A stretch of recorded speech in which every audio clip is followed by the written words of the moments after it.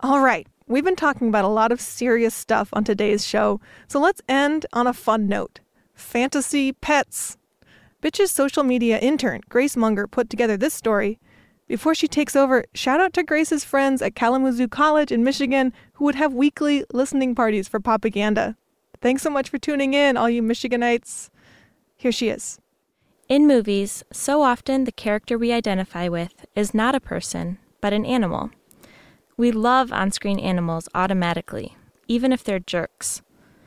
In a horror film, people can be dying right and left, but if the film kills off a pet, the audience will never forgive it.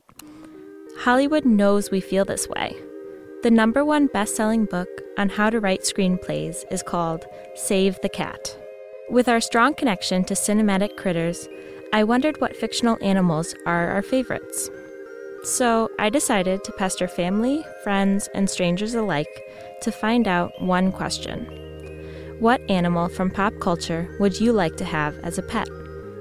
Here are some of their answers. My name is Lorelai, and my ideal pet is a Totoro from the Miyazaki film because I love things that are gray and have whiskers and are giant because I want to climb on its belly, and also it has an umbrella, which is really handy.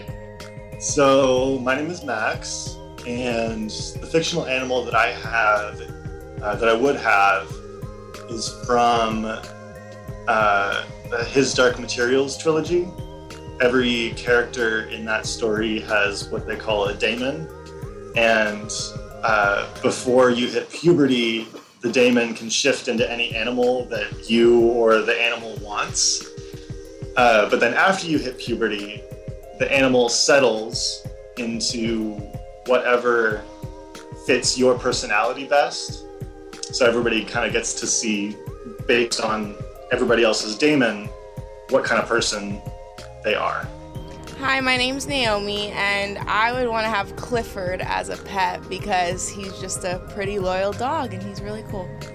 My name is Emma, and there's this anime I used to watch with a Shiba Inu dog that had the personality of a 13-year-old schoolgirl, and she was very lazy and funny, but she had a lot of friends, and she got into really cool adventures. So I think if I was a fictional animal, I would be her, because all of her friends adored her. She was super fluffy and cute, and she had a great uniform. My name's Elise, and I'd want a Pikachu because Pikachu's cool and cute. And you can, go like, Pika! Awesome. That's my reason.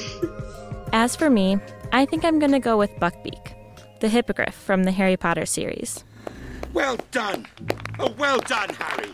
Well done! Sure, Buckbeak is a very good judge of character and saves the day at Hogwarts more than once. But if I'm being honest, I've had a long-kept secret desire to fly. Flight is always my superpower of choice when someone asks me during a group icebreaker activity.